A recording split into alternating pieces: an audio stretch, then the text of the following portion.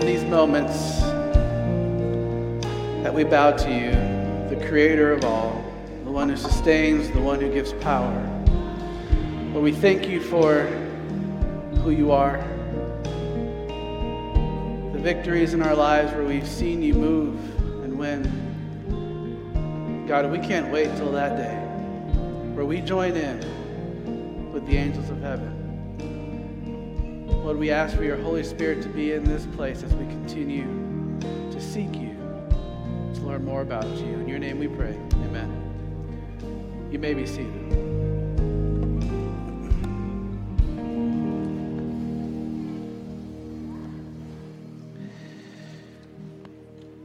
It's good to be back with you all. As some of you know and have been journeying with us, we had a couple of odd weeks, probably from about the time that we had Easter, our Easter service, and which was an amazing experience. But we're kind of back in our routine and our rhythms. If you're a first-time visitor, we do something called Rhythms here at Warehouse, and we have information card in the back that we would love to connect you with and connect with you personally just to learn more about what we do. But this week specifically, we are here. It's our larger gathering. And we have been on a long journey, and we are in the season of shifting what we are discussing and what we're learning together as a community. We come here once a week to gather, to celebrate what Jesus has done, and maybe we've come here hurt or confused or lost and just looking for answers. And we come to church for many things, and we get excited about specific topics. And there are some things that we come to learn about, and then there are other topics that don't really excite us, but are necessary, and maybe they do. But today I want to start with asking you a question, and maybe you've caught yourself saying this phrase, and maybe this phrase for you, you've experienced this. Maybe it's someone you've heard say this specific phrase, whether at work or in a situation, you've said this. What did I sign up for? Or this isn't what I signed up for. Maybe you've been in a situation, maybe it was your dream job. Everything lined up. Your values, you believed in the mission of this organization. Your interview went really well. Everything that they were saying the right things. As you know, when you go for an interview, you're also interviewing the people that you're going to work with. And everything lines up and it's all great, and you go through the orientation process and you're just so excited. Everything lines up, it pays well, it's in the right part of where you want to live, only to finish your orientation to get into your line of work and to realize that your boss isn't who they said they were. Maybe you're not working exactly what the role that you thought you would be. And you ask, or you tell yourself, this isn't what I signed up for. Or maybe it was a relationship that you've gotten yourself into.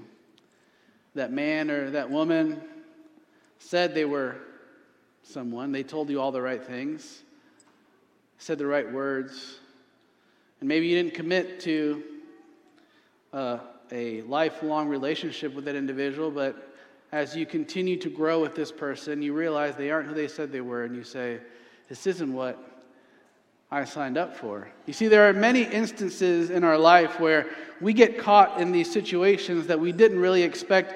The outcome isn't what we thought, so much so that we invest our time, our energy. A piece of us is invested in this organization or this person or this situation, and when things go south and they weren't as we expected, it can be catastrophic for our lives, depending on how much we've actually invested in this person, in this place, or in something. And you say, this isn't what I signed up for. I would guess that you could come up with 1 million different scenarios, situations in which you've either experienced this or you know of someone, and maybe you're here today and you're in that very situation, and you really don't know how to get out. And the reason is because expectations weren't made clear to you, or people weren't open and honest with you at the very beginning, and so you were deceived. And you fell into a situation that really wasn't what you wanted.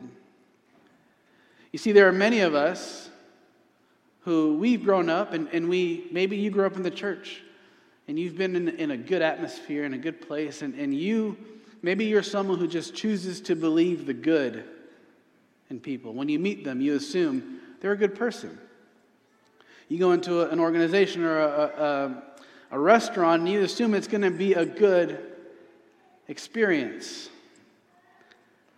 I can't tell you the number of people who have emailed me asking questions or message asking about church, about what's the experience like, who are the people that are going. And more it's beginning to happen. And I believe in a world that is slowly shifting, falling apart, we are less inclined to see the good in people. We're less inclined to see the good in an organization. We find ourselves saying, what are they up to? Why are they approaching me? I don't know if I can trust this person. And a lot of that stems from personal experiences or things we see on TV. And maybe you've been hurt by a church, a community, a leader, and you put up your wall and your guard because you don't know if you can trust. You don't always see the good in someone. This is the reality of our world. This is what we're living in, where things don't look like what they first seemed. We begin to see people's true colors even more than ever before. As leaders, if you're a leader, maybe you are a manager at a job or director, you lead a group of individuals and you're part of a hiring process. As leaders, you have expectations of the people that are going to work for you. And if you're a part of a good organization, you will make those expectations crystal clear. Or if not, it can make a catastrophic mess. And you do that because you're investing in a person. You're investing in a salary. You're investing health insurance. A lot of money goes into a person. And you want to make sure that you get the right person for the job. And so you make things as clear as possible because you want the most return from your investment. So a good organization will make those expectations clear. All of you in this room who've made a decision to follow Jesus have expectations. If you have one of these, you know, and maybe you've read what those expectations are. All throughout Scripture, there are things as followers of Jesus that we are called to live by. And when you made that decision, and hopefully this was made clear to you, these expectations, when you made that decision, I'm only speaking to those who have made a decision to follow Jesus. I recognize that not everyone in this room maybe has done that, but those who have, this is what you said when you chose to follow Jesus. First, I am broken. I can't do this life on my own. I understand that there is a battle for my life at play. And I choose every day to die daily to the one who gave it all for me. The one who became a man, who did the things that I cannot do. I accept a sacrifice. I die to myself so that Christ can live in me. And maybe not in those exact words you've said those statements, but that is essentially the expectation when you first begin to follow Jesus. And it's made very clear in Scripture what that looks like. It's the manifestation of you becoming less so that Jesus can become more. It's the process of sanctification. If you were here last month, we talked about what that process actually looks like in detail, of becoming more and more like Christ. And you see, for many Christians out there, it seems that the conversation just ends there. I've decided to follow Jesus, with no expectation, no accountability in their life, no discipleship by the ones around them. because we don't want to face what it actually means to become more and more like Christ, to die to ourselves. Too many times we experience people who truly want to live a life with Jesus but don't know what that actually looks like, what it means for them. Whether they're in their daily decisions, in their walk, in their dying daily, there's no tangible evidence spoken to them. What does it look like? What are the expectations of a follower of Jesus? Well, he was clear of what he expected of you and me as overseers of the gospel. You see, when you've made that decision to follow Jesus, you automatically become an overseer of the gospel. It is your duty, your responsibility to share your testimony, to make sure that you hold each other accountable. This word overseer is used in 1 Timothy 3, where we're going to spend some of our time. An overseer, what is that? What does that actually really mean? Well, the description is one who is tasked with a work from God. Understand, this isn't just those who have been called to church ministry work. It is anyone who's accepted Jesus as Savior, and in return, we're called to be witnesses and to live the gospel in everything that we do. That is the noble task of choosing to follow Jesus. That is the expectation. 1 Timothy 3 gives us a pretty clear list of what isn't a leader, of things that we are to abstain from, of things that we are not supposed to do. As leaders and followers of Jesus were being developed in the early church, there was this opposing side of philosophers. And there was this growing momentum of Christianity, of people who were following Jesus, who had heard the story. Paul had been doing a ton of work, and he writes this letter to Timothy specifically for the leaders in the church, because now there's this group of philosophers who roam around the temple courts outside where people would sit, and they would think out loud, and they would try to make sense of this new reality. They knew about the momentum in this growing group of Christians, and they were just trying to make sense. Although they didn't believe all of that, they were trying to make sense of this world. And so people like you and me who were just walking the streets would hear this, but then also hear the words from someone like Paul. And for some, they would make a decision to walk in both worlds, in the worlds of the philosophers and in the world of Jesus, in the world of becoming a Christian. It was convenient for them to toe the line and walk in both worlds. And Paul sees this and he says, things need to change. I don't like where this idea, this Christian movement is moving towards, so we need to be clear. So he writes this letter to Timothy and said, these are the expectations that I have, that God has given me for the people of God. And there's this list of things that we are supposed to abstain from. And although these philosophers would make some sort of sense, others would be way off. And so it caused some confusion. It caused people to live in both worlds. Paul feels the need to get out and share this message, to put things back in order, to finish the work that was given to him by Jesus. And Timothy is known as Paul's spiritual son. So there's a good relationship here. And Paul knows that he can be really honest and brutal with Timothy. And he says, this is what you need to tell. This is a message that I have. These are the expectations. In case they weren't made clear, we need to make sure that they're made clear now, because there is a long future ahead. And there is a lot of work to be done. And if these expectations aren't made clear to new believers, to leaders, then they're going to ask themselves, this isn't what I signed up for. Paul and Timothy were bold to call out what they saw. In a world that has shifted so quickly, it's become even more unpopular to be a Paul in our world. To call each other out, to go against the grain, to really not go with society. It's not the popular thing. But what then is our role as people to keep each other upright? That word just is for us. To keep each other upright, to keep each other walking according to the way we were meant to walk, to live a life like Christ. What then is our obligation? What does it look like to hold your brother and your sister to these expectations? And more so, how honest are we when someone wants to give their life to Jesus? Or are we simply just trying to get them underwater and count another member for the church?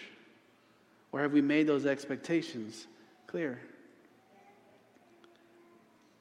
We bring people to church, and we've mentioned this before. We're really big on discipleship, journeying with one another. That's why we do table talk. That's why we do service opportunities, and we create moments of community so that we can journey, so that these conversations can happen. But how many times have we asked someone and brought them to church, and they've given their life to Jesus, and we've simply just forgotten about them? Not made those expectations clear, and not lived up to the own expectations as a believer to journey with that person. So where does this command come from? The command to disciple, to walk with, to be like Jesus.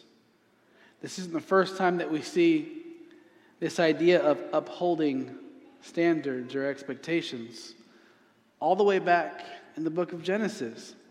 This was God's plan.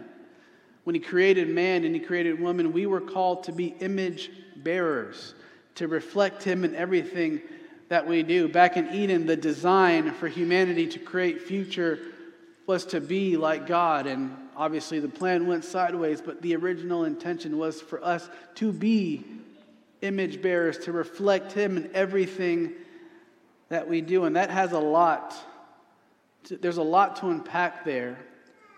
But there are a few principles that we can simply point to when we talk about being made in the image and being an image bearer of God. If I were to go around in the room and ask, there would be some very serious issues, concerns. If I were to ask, what can I pray for you today? How can I pray for you today? Many of you would have things ready to go. I need this, I need that. There's something going on in my life. Someone passed away. There's financial trouble, heartache. I'm confused, I have doubts.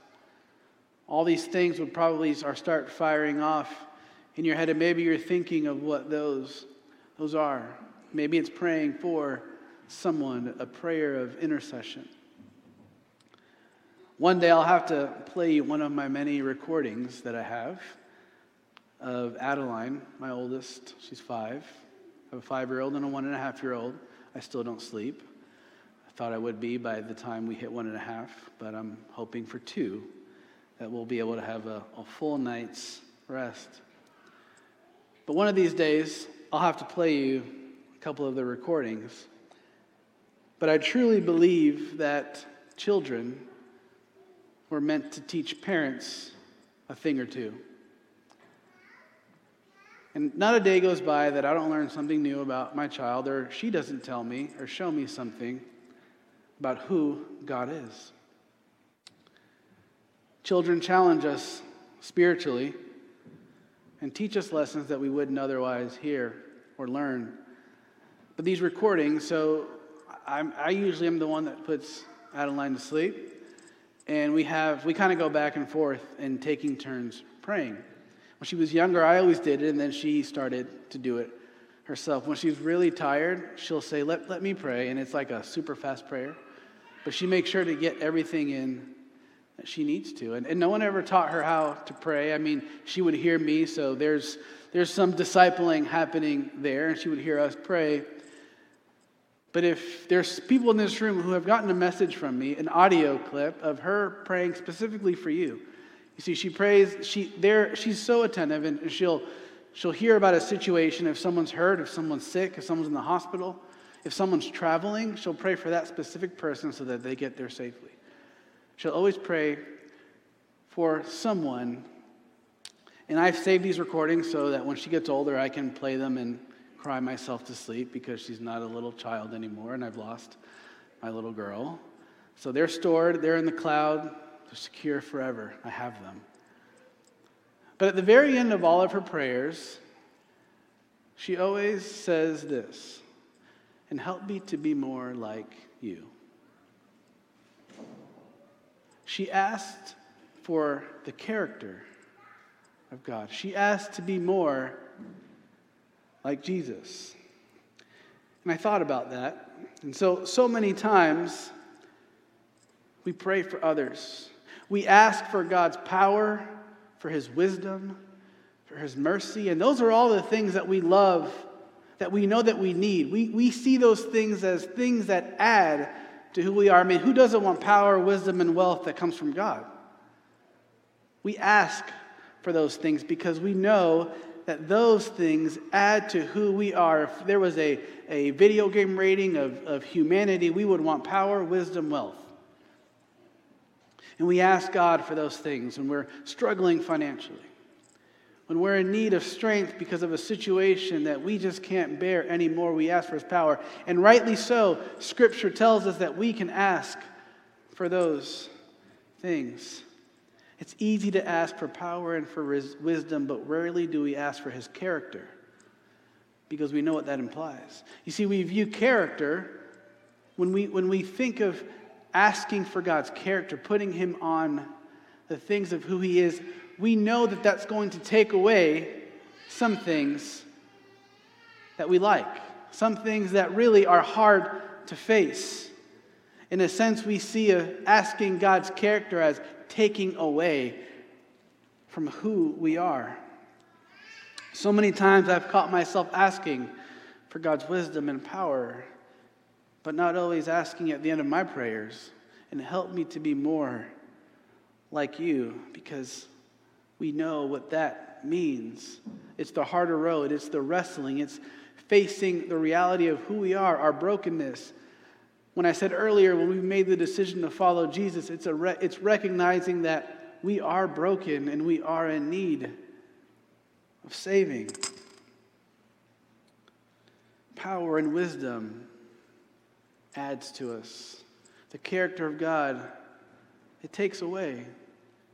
But it takes away the things that God knows bring us down. We view God's character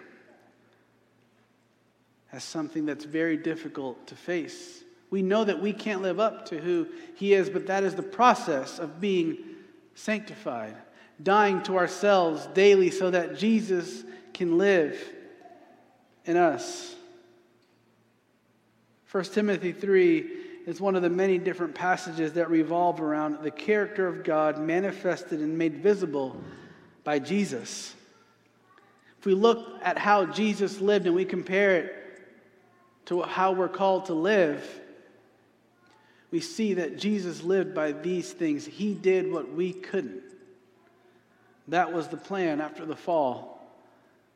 Jesus was the plan, the one who could fulfill the demands of Scripture. And so we died to that, knowing that we can never, but Jesus can.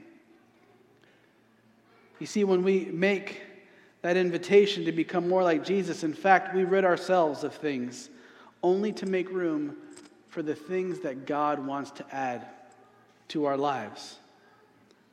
The things that will make ourselves fulfilled, that will add to our happiness, our hope, and our healing. That could look like committing to one person, or leaving a toxic relationship, abstaining from addiction, putting yourself in a position that allows you to do so, facing the reality that sometimes you don't want to face. As leaders, being called by God, this is our duty, is to receive his character. Humility is not the most exciting topic to talk about. You never see, well, you do see people talking about, God gave me power to do this, God gave me strength. I have the wisdom now to make this decision. You never see anyone walking around as, I'm the most humble person there is. I'm the best at humility. When we come to church, we're looking for answers through Scripture, and we hope that someone who's up here can, through Scripture, tell us how we can become our best self. How can we feel good about where we're at in our life? And maybe we can justify our current situation and take what we want. But rarely do we look forward to a talk about humility when in fact the call to become like God, the call to be an image bearer, the call to live a life like Jesus first requires us to be humble, to live a life of humility, to acknowledge that we aren't all that we think that we are. We've tried and we've fallen. It isn't the most exciting thing, but it is the one thing that will maximize our potential.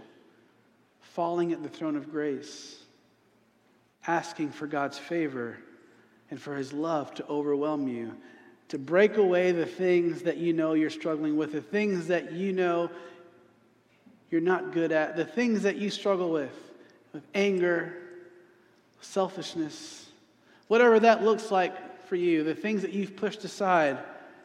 Putting on humility is acknowledging those things that be taken away so that God can add more to our lives. 2 Timothy chapter 4, if you want to read that later, it takes it one step further, but in summarizing it, the Bible, it's a relationship with Jesus, and it demands complete buy-in. You see, God gave His all, and in return, He asked us to do the same. Not a part of us, not a piece of who we are, but He wants all of us. But this is what we've made it to be.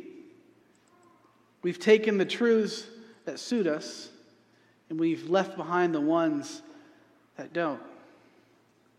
Here in this time in history, the philosophers like I was talking about and the Christian movement, there was this way of being able to appease one part of who people were and another and allow themselves to live in both worlds. And how many times does that apply to us today?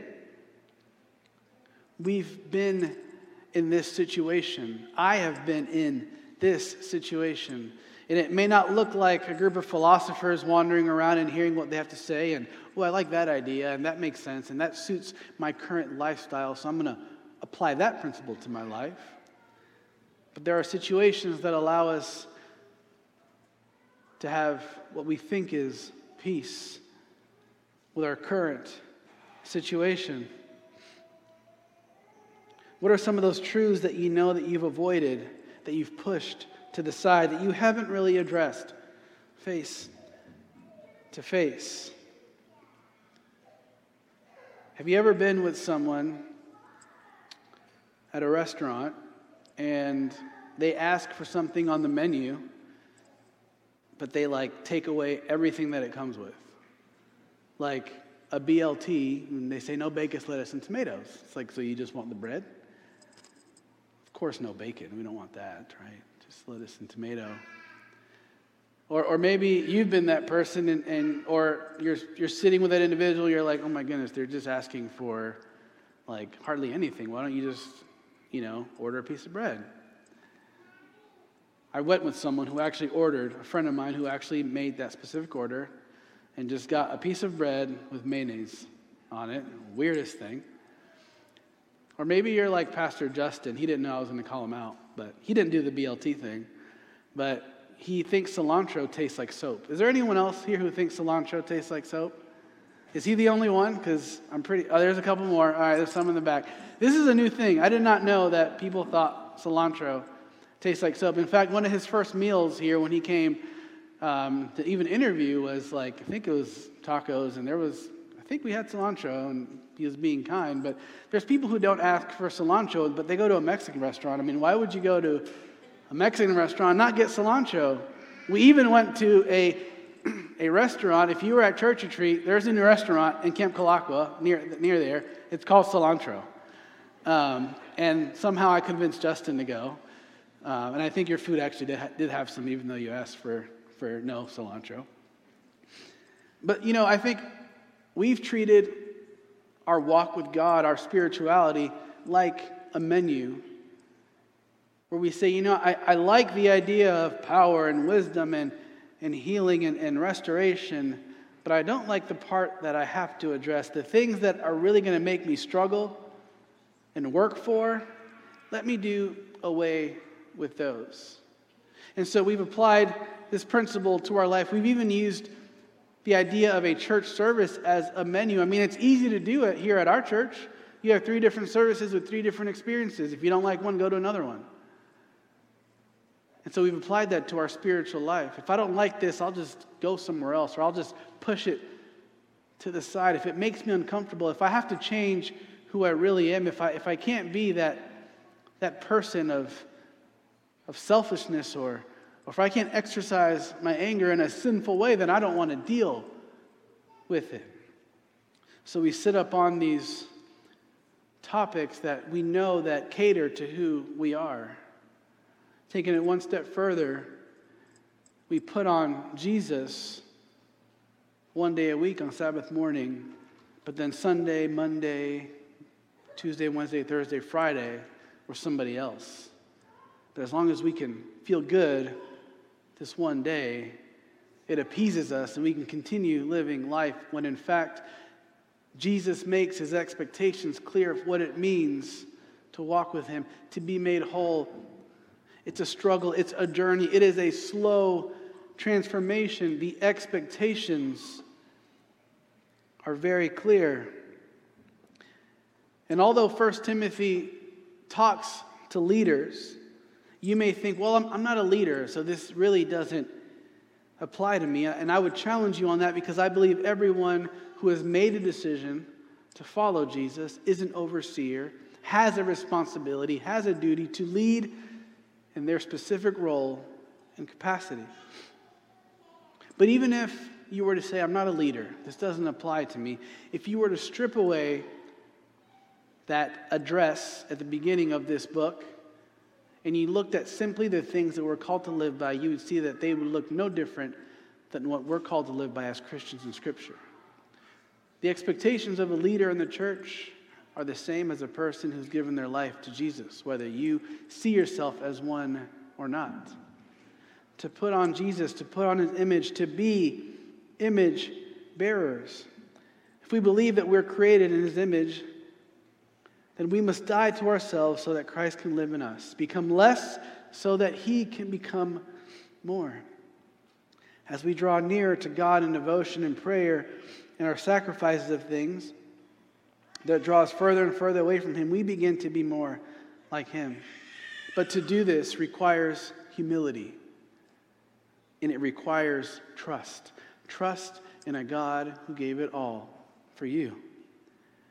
Remember, I said at the beginning, our world is becoming harder and harder to assume the good and intentions of others. And maybe that distrust or skepticism has flowed into your walk with Jesus because of some community or someone who let you down in the church. And so you've begun to form a distrust. You've almost pushed church away. Maybe you're here today for the first time in a while because of the hurt that an individual, a person, a place, or a thing in Jesus did to you. Let me remind you, as Derek Webb puts it, he says, your first allegiance isn't to a man, a country, or an institution. It's to a king and a kingdom. Jesus says, seek first the kingdom, and all will be added. Seek me first. The prayer is to be more like Jesus. Jesus says, to enter the kingdom of heaven, you must be like a child. And here I have a 5-year-old saying those words, Jesus, help me to be more like you. Her response to a command from Jesus. To enter the kingdom, you must be like a child. And a child only wants to be more like Jesus. A life with Jesus isn't picking the theology or the principles in Scripture that fit our life in the right now. If that were the case, and we could pick and choose what we wanted, everybody would be doing it. But it wouldn't be transformative. The easy way is to do what 2 Timothy 4 warns us against, to pick and to choose. But it's in the shaping and the wrestling and the lowest of our lows that Jesus is seen the most clearly. It's in the question and the doubt that we seek His kingdom, that all things are added. There will always be an easy way out, to give up on the hard time in your life. You see, for many years, I made that choice. I didn't face my reality. Like, oh, there's an easier way, an easier path. I'm going to choose that, and that's fine. But you'll never live up to what God wants you to be if you don't address the lows, the heartache, the things that He is wanting to rid you of. If the process of being made whole and new was easy, everybody would be doing it. Churches would be packed and full. Churches who were honest with the expectations that Jesus has for your life. It's not easy. It's challenging. It's hard. It's not always fun. But the end result is a life of eternity with Him, with no more pain, no more suffering. That is the result of seeking first His kingdom. The expectation is that we die to ourselves so that Christ can live in us. And from there, the story goes on. See, Jesus could have easily picked the easier route and gone back to His throne, but He didn't. So much so that when He was going through His last few moments, He says, if there was any other way, God, take this from me. He goes to His Father. But the only path was the one. And so He remained faithful, and He endured the hurt, the pain of the world on His shoulders. Have you chosen to live a life that gives your entire being to Him, or are you still playing games? Only giving Him the parts that you think will please Him and concealing the ones that you think that won't. God never demands anything from us that He hasn't done. He gave everything for you and for me, and in return He asks us for the same, but it starts with humility. Acknowledging our brokenness. It starts with trust in a God who saved the world from destruction. The requirement of an eternal experience with our Father requires a sacrifice from all. So will that be your decision today? Will you trust in the one who gave it all? God never expects anything from you that He hasn't done.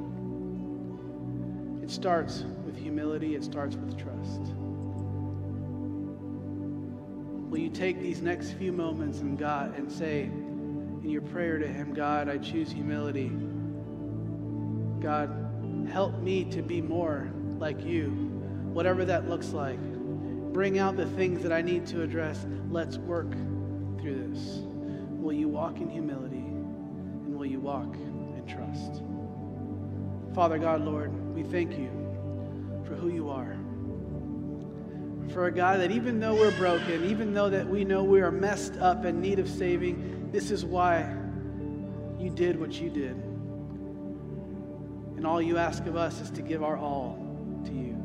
That is the expectation in Scripture. It is made clear to leaders, to followers of You. And maybe someone today here hasn't made that decision. God, I pray that Your Spirit bug them. Give them the sense of uneasiness to know that they need to make a change so that they could come to Your arms.